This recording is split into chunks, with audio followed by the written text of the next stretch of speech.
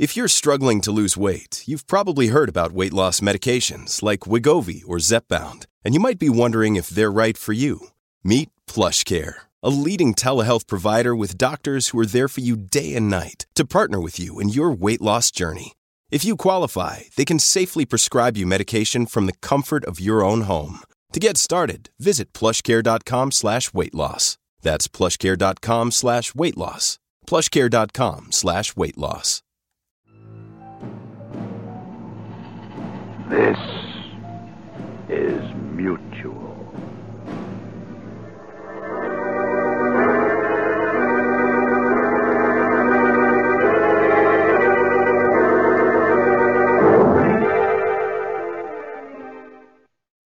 The following audio drama is rated PG-13, suggesting that children under the age of 13 should listen accompanied with an adult.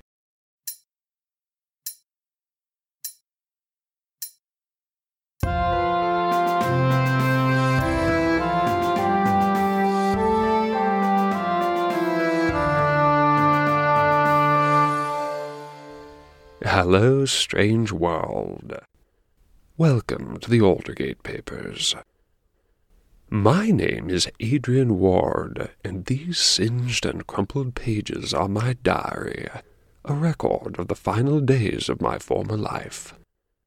I remember almost nothing of the story they contain. All I know is that it ends with me very nearly being killed, and that it may not be entirely unrelated to some of the strange things that seem to be happening lately. If there's any truth in the odd fragments of memory that I just can't seem to shake, well, there are things you deserve to know. Things that may help you to understand what's going on, and what's coming. Ah, how highly we prize the golden light of learning. How diligently we work to fuel it, and how gratefully hold up our little hands to warm them in that radiance that is our only protection from the killing cold of human ignorance. Oh, how dark the night in which our hero finds himself. And things were going so well, too. But, having gone at last to bed, he finds the world beyond waking a strange and terrible place. And when he does at last escape dreamland, he finds the real world to be, if anything, even less hospitable than the phantasmagorium he has left behind. How cold and dark the lot of one who questions everything he knows. How cold and dark the lot of one who goes charging out into a November rainstorm in the middle of the night. How miserable, how alienated, how utterly lonely it is to find that one has wandered out of the world as one knows it, and does not dare return. This is Day 4, Part 1, A Midwinter Night's Mare. It is the 4th day of the return to Aldergate. The time and place of writing is around 4 o'clock in the morning, on a padded bench in the Parata Dynamic Gallery. We begin.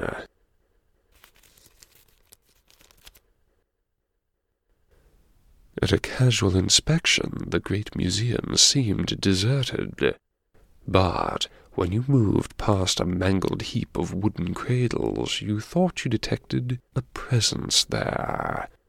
A hint of motion beyond a freestanding golden-arched doorway wrapped in barbed wire.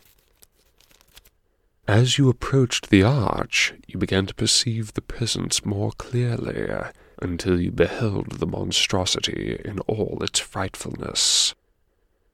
Those eyes, those wild, cavernous eyes, stared into yours.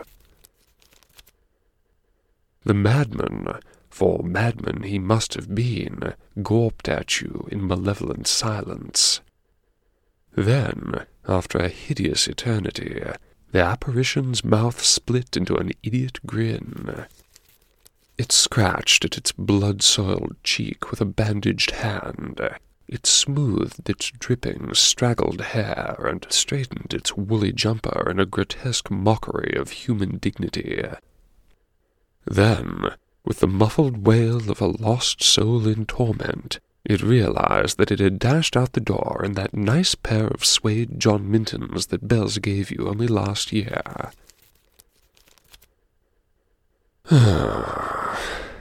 With squelching footsteps you approached the thing, and it shambled towards you, letting the satchel strap slip from its sodden shoulder. Then, in an instant, it vanished, and you were looking out at the fog-bound nightscape of Aldergate. You stretched out your undamaged hand and touched a cold and unyielding surface of polished smart glass. "Please don't touch me." The voice spoke from the empty air beside you. You jumped like the high hills, of course, and snatched your hand away. The voice giggled. "Thank you," it purred.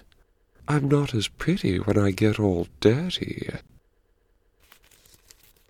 Sweet mercy. So, now you've met Parata. She hasn't spoken since, but you know she's still thinking about you. Thinking hard, because you're her only audience right now. You can feel her bending her attention towards you from all sides. This bench seems safe and stable enough for the moment, but the pop-up wall in front of you has been creeping closer and closer ever since you sat down, like a nervous child trying to show you a picture it drew. Quite a fine picture, too. A stark reimagining of Goya's Capriccio No. 6. Even the light has changed. Soft white has warmed to a toasted yellow that complements the painted masqueraders, melting the splotches of their limbs and costumes into a tableau of secretive motion. Focus now. You didn't bust into the Parata Dynamic Gallery for a spot of pre-dawn culture. You came here to go quietly to pieces. So, get on with it.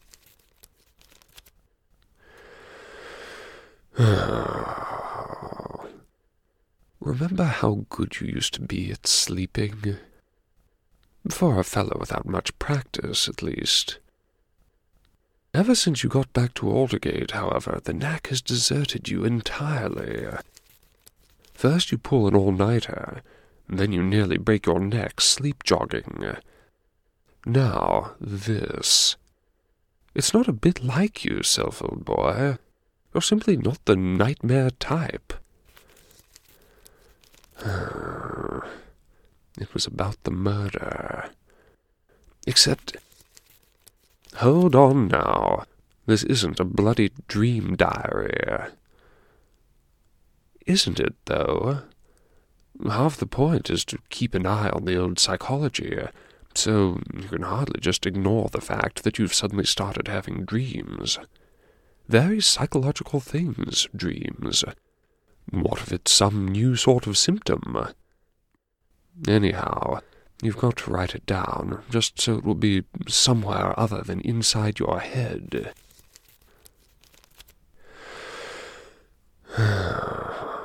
Go on, then.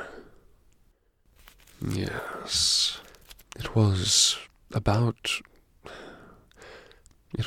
the murder. Except, that's the thing of it. It wasn't really about the murder at all.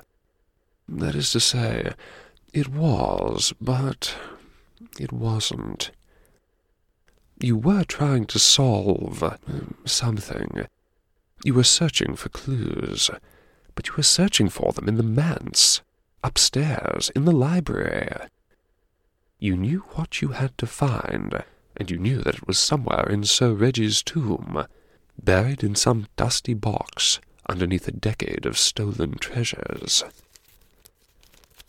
It started off all right. You did quite well at first. You were a clue-hunting machine, a Samson of sleuthing, tossing boxes aside like leaves before an autumn gale as you cleared a path to the right box. Your box. The one box that would solve everything.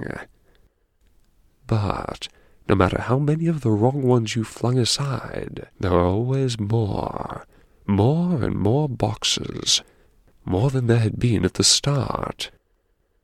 They were getting heavier, too. Soon you could barely drag them out one at a time. And all the while, the pile of boxes behind you was getting taller and taller and closer, growing far faster than you were building it, and the pile ahead of you didn't seem to change. You were surrounded, and then there was no more room at all, nowhere to put anything because everywhere was already full. Still you struggled, panting with exertion, but there was no air left to breathe. You had sealed yourself inside the tomb. You began to smother, and then you couldn't remember which box you were looking for, or what was inside it. Crushed in darkness, you tried to worm your hands into the boxes that had pinned you, but your fingers were numb and stiff. You hadn't the strength to tear the crispy old packing tape. That went on and on. Rescue came as a sudden shift of perspective. You realized that you didn't need to find that all-revealing clue, not right now. No rush, no hurry. Eventually would be good enough, in the proper season. And then, well, when you looked at it that way, things were all right. Back to normal, all the boxes neatly stacked, tier on tier. And the clue was safe. Whatever it was, wherever it was, you had preserved it. You could try another day. It would wait for you. And so you turned away and left it all behind and walked outside. Yes, you walked outside. Walked out the door that the library doesn't have, and turned the key in the lock that isn't there, because it wasn't the manse at all. It was Mum's cabin, back on the Shershov. Safe, and warm, and familiar, and everything was fine. Except now you really couldn't breathe. You choked, because the fire had sucked up all the oxygen. The ship was on fire. No, the library was on fire, and it had sucked all the air in through the keyhole. And somebody was still in there. As you drowned in darkness, somebody was in there, on the other side of the cabin door, trapped in one of Sir Reggie's boxes. And they'd been there the whole time. The whole time, all this time, they'd been in there. And then you realized that you knew who it was. It was Mum, maybe, and also Alistair, and maybe Sammy too, now. Twist, Sir Reggie might have been in there as well, all of them suffocating in the flames. And you had the key that could open the door, but you couldn't do it, couldn't do anything, because your hands were cold and boneless and had no fingers, and you were sinking deeper and deeper into a black and soundless sea. You tried to kick, you tried to struggle, but you had no strength, and the water was thick as blood. And then you weren't really asleep anymore, because you felt the blankets clinging to you, wrapping around you as you choked, and hands were grabbing you, pulling you down. And then someone caught you, another hand reaching down from above to grip yours, and you knew that it would pull you back up above the silent waves. And that was worse than anything, because, no, not that hand, not that hand. You knew whose it was now. Better to drown, better to die, better not even to die, but just to sink forever into darkness. Yes, at that point you worked your left arm free of the tangle and smashed the tumbler on the nightstand. Isn't pain supposed to be wonderfully clarifying? Doesn't work that way on you.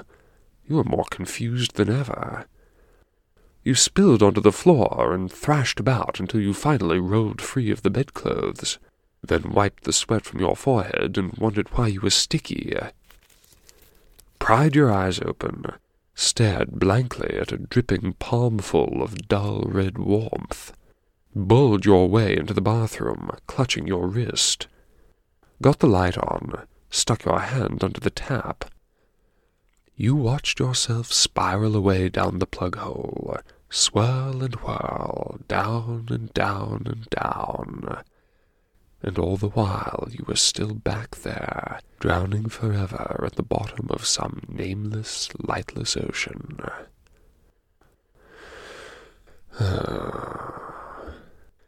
Eventually you realized that you were, in fact, bleeding yourself to death. You wrapped a washcloth around your poor, damaged left hand, climbed into the bathtub, and sat on the lip to drip. You clamped your wounded paw between your knees and squeezed. You clung grimly to life. Minutes ticked by. You fell asleep again, sitting like that. Not completely, or you'd have toppled over and split your silly head open, but enough to dream. The thumping in your ears faded into a tapping, rattling sound, insistent, distant, vague. And then the voice. Yours to start with, but after you'd said it 12 times, or 100 times, it wasn't a part of you anymore. Just a dreary, hollow sort of echo. What were you? What are you? What were you? What are you? You might not have realized you were dreaming if you hadn't got an answer from the plug hole. That woke you right up. That, plus the pain of catching yourself on the tub with your elbows. The washcloth was a gory mess, but your leak had slowed to an ooze, so you risked a peek at the wound. The good news is you'll live. Everything still moves all right. That throb, throb, throb under your fingernails suggests, in your medical opinion, that you didn't sever any nerves that you can't live without. It is a nasty cut, however. A proper gash from the skin between your ring and middle finger almost down to your wrist. Then you spotted that vicious little shard of glass, glinting evilly, and picking it out started you bleeding as enthusiastically as before. So you sat again, and squeezed again, and tried to sort out the jumble that your dreams had left behind. After a while you gave that up and just sat. Then the creeps came. Like night before last, up in the library. Except it wasn't like that. You've made your peace with the fact that the library is infested with things, crawly things that wait till you're not looking and then bite your face off. You accept that now. It's fine. They were here first, enough room for everybody. Now, what came to stand outside the bathroom door was something else. No teeth, no tentacles, no personality. It wasn't there to hurt you or to take you away to some terrible place. Nothing so pleasant as that. It was... can't say. It hasn't got a name. What waited in the darkness outside the door is unnameable. But it was its voice that you'd heard. That hollow answer from the plug hole. Je suis le ténébreux. Ugh, intolerable.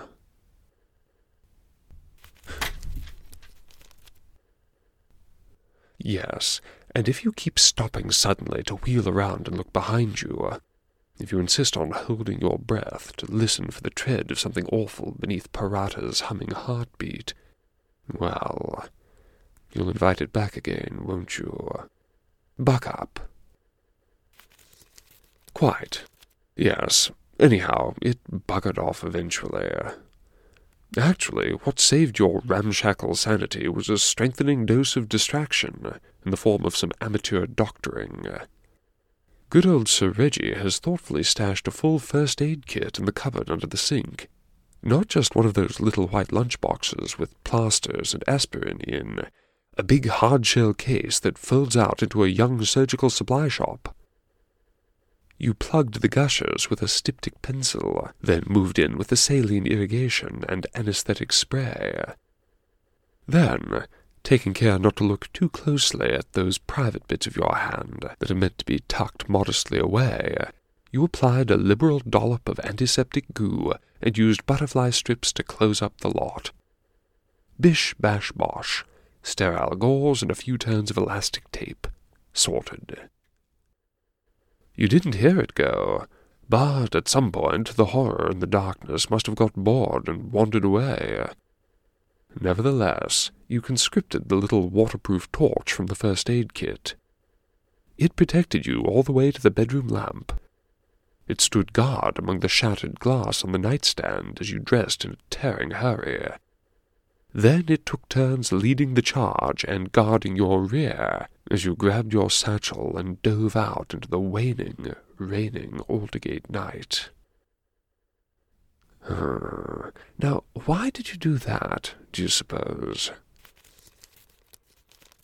What's the point in asking for reasons? Reason had nothing to do with it. You had to get out of the manse, and out you got. And then you had to keep going. Sweet mercy, you'd thought you'd done with bad dreams for the evening. What the twist were they doing out there, anyhow? Perhaps they're to blame for your nightmare. Perhaps sleeping Adrian could hear them carrying on down on the pent. No, you could barely hear them even when you opened the front door. They were uncannily quiet. No noise but the heaving, shuffling sounds of hundreds of students, just standing, watching, the rain spattering down all the while. Perhaps you felt them out there, on some deep subconscious level that fiddled with your settings. What were they doing? All those students, watching the performance, watching the masks, and 0 pitch-black 30 in the cold November rain. You couldn't see. You couldn't watch. Spotlights, blinding, center stage. You couldn't look at anything. Didn't want to see them, and didn't want them seeing you. So you slunk off down Halley Alley and left the whole mess behind. You never meant to come here. Here to Parata, that is. But as you trudged, a roar rose up behind you. Hundreds and hundreds of voices suddenly raised into a blood-curdling sort of whoop. And you ran. Bah. You must have had some idea of going to your office, but by the time you'd made it halfway across University Place, you'd recovered enough self-control to realize that you'd rather be torn to bits by a howling mob than run into Baz in that condition. And 5 a.m. is squarely working hours in Bazville. And anyhow, suppose you got lost again. So you splashed on past Central Admin, and, well, there was Parata. You leaned into the final 100 yards of your dash just to get her between you and the rain. And then, well, then it was just you and the tall king. No clouds in his purple sky, only the ivory moon, gibbous and serene, and the cosmic wash of celestial pinpricks in that softly glowing firmament. You could have lain down right there, in the rosy afterglow of your sprint, to the soft pulsing of the heartbeat in your hand. You could have curled up at the tall king's feet and drifted off till they found your little frozen corpse the next day. You could have done, but the yawning gateway to the playhouse was looking at you funny. The gallery's doors are in its 3 titanic legs, and the little green LED next the biometric touch panel beckoned, so no harm in trying, eh? Roll of the old thumbprint, and, well, shush, and come on in. In you went, into the big round lift, and thence right up Parata's skirt, into the heart of art. Not exactly your bailiwick, eh, Self? An alien world. You're no artist, no critic. You're a detective now. Apparently. That is to say, dash it all, somebody's got to be. It's absurd how little the police have managed so far with Sammy's case. No killer, nor any suspects worth mentioning. According to Standish, not only has there been no weapon found, they've made no definitive declaration about what exactly the weapon could have been, even. The real sabot in the machinery seems to be that they haven't yet worked out where she was actually killed. Not at Last Quad, obviously. Possibly at her home, but, well, they won't know that until they figure out where it was she was living. That's the thing about Aldergate. If you're not living in college, it's essentially pot luck. She might have rented a place in Brindle-on-Fay, or even down in Little Quellings, but if so, they haven't found out where. You'd doubt it, anyhow. It wouldn't be Sammy's style to doss with the townies. 10 to 1, she bribed or bullied herself some cushy corner in the student hive, like back in the old days. It'll come out eventually. Inquiries continue. One thing they are pretty confident about: when they do find the scene of the crime, they'll know it. Standish was tactful with his words, but it seems that Sammy's murder was probably not the neat and tidy sort. Per Mr. Chief Constable, the limbs were severed prior to the victim's decease. Exsanguination would have been rapid, resulting in unconsciousness within 30 seconds and death a few minutes later. There was very little blood present on the limbs or the bag in which they were found, but we can assume that the scene of the amputation... Gesture. No doubt he expected you to fill in the blank with whatever the dry, technical term is for quite a literal bloody mess. You know, there's another mini-mystery there. Not an urgent one, and it ought to be easily solved, but you're curious to know, who is this Standish? That is to say, well, who is he? You were generally a good little boy during your first stint at Aldergate, but you did have a passing acquaintanceship with the chief constable. Back then it was a fellow named Gimble, tubby, amiable old chap with bristles in his ears. Can't very well picture old Gimble talking about exsanguination. His professional repertoire consisted mostly of, "There now, that'll do," and "Put it away, lad, don't want it catching cold." And that was about right, really. When there aren't murderers running amok, and generally there aren't, so far as you're aware, the job of Chief Constable of Aldergate is more ceremonial than cerebral. Standish seems for all the world like a serious, educated, motivated, competent professional. What's he doing here? Well, if the job hasn't yet driven him round the bend, you'll be doing your level best to nudge him along. You can't think about the murder itself. Not yet. Not properly. Twist, you're still calling it the murder, not as personal as a tax audit. The idea of somebody actually having the guts to do something like that to Sammy, it hasn't quite hit home with you yet. No, you're stuck gnawing away at the leg question. Yes, looked at squarely, it's an inversion of the old locked room puzzle. Not how did the murderer get in, but how did the body get out?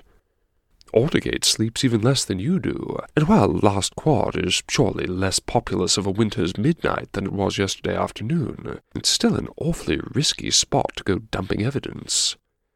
You simply can't fathom how the murderer could have hoped to plant Sammy's legs in Last Quad without running a serious and uncontrollable risk of getting spotted. And yet, consider how masterfully the rest of the crime appears to have been concealed. It seems unfathomable that the killer would have gone to so much trouble, and then gambled everything by strewing limbs about for no apparent reason. Ah, yes. No apparent reason. Motive. Who's got a motive? Both Standish and the CID are declining comment, but perhaps you can do better. Not that anybody's expecting you to get involved in the investigation. As a matter of fact, they're probably expecting you to keep out of the affair entirely. Which is a dashed shame, because that isn't what's going to happen. And why shouldn't you lend a hand, anyhow? You're uniquely qualified, sort of. You have that unbridled curiosity that is so important in these matters. You're resourceful, and occasionally observant, and you're not afraid to bend the rules to do what's got to be done. What else could one ask for in a detective? Besides relevant experience, necessary training, and some semblance of legitimate authority, you mean? Oh, hush. And actually, as far as that last is concerned, you may be on disturbingly firm ground. Standish sketched out the basics for you.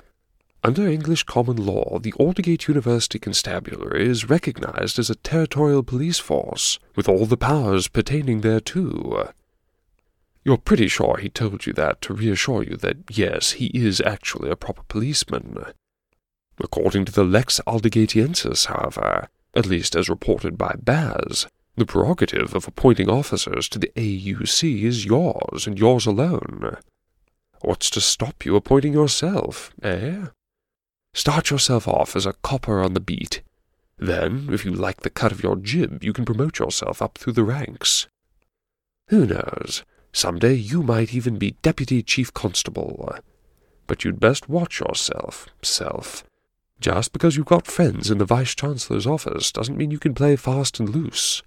If you step out of line, you'll have you sharpening pencils so fast it'll make your head spin.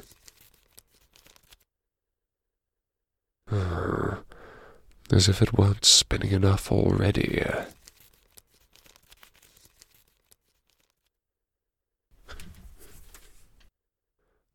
What is it that's behind you? You can feel it.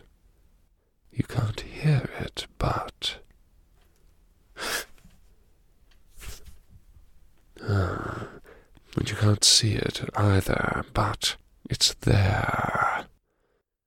Who is the second one, just behind your shoulder? When you count, it's only you, but when you look ahead... You'll drive yourself peculiar, you know, arguing with yourself like this. Perhaps you ought to trot along to the Keys. A fire and some company wouldn't be the worst thing for you. But, no, probably just as well that the new Vice-Chancellor avoids staggering into pubs in the small hours, bloody and rumpled and with a bad case of the willies. You've never had the willies before, not that you can recall. They're incredibly unpleasant. It's all that awful dream's fault. Ah, but what's to blame for the dream?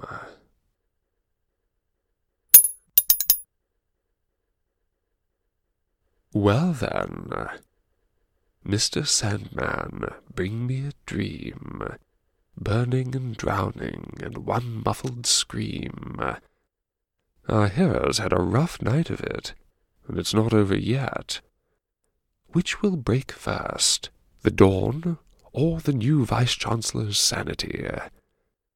We shall just have to see, shan't we? Join me every second Sunday at thealdergatepapers.com. Find the Aldergate Papers on iTunes as well, and spread the word, won't you? This may be my story, but I fear that it's likely to become everybody's problem.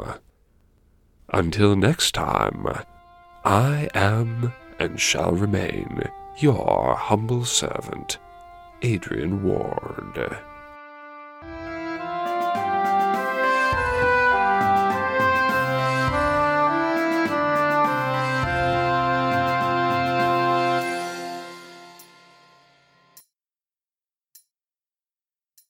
You're listening to Tuesday Terrors on the Mutual Audio Network. Tomorrow is our weekly anthology for science fiction and fantasy as Lothar Tuppen brings you Wednesday Wonders. Subscribe to the full Mutual Audio Network feed for every day of amazing audio, or find the Wednesday Wonders feed in your favorite podcast player. And thank you for listening, everybody. The Mutual Audio Network. Listening and imagining together.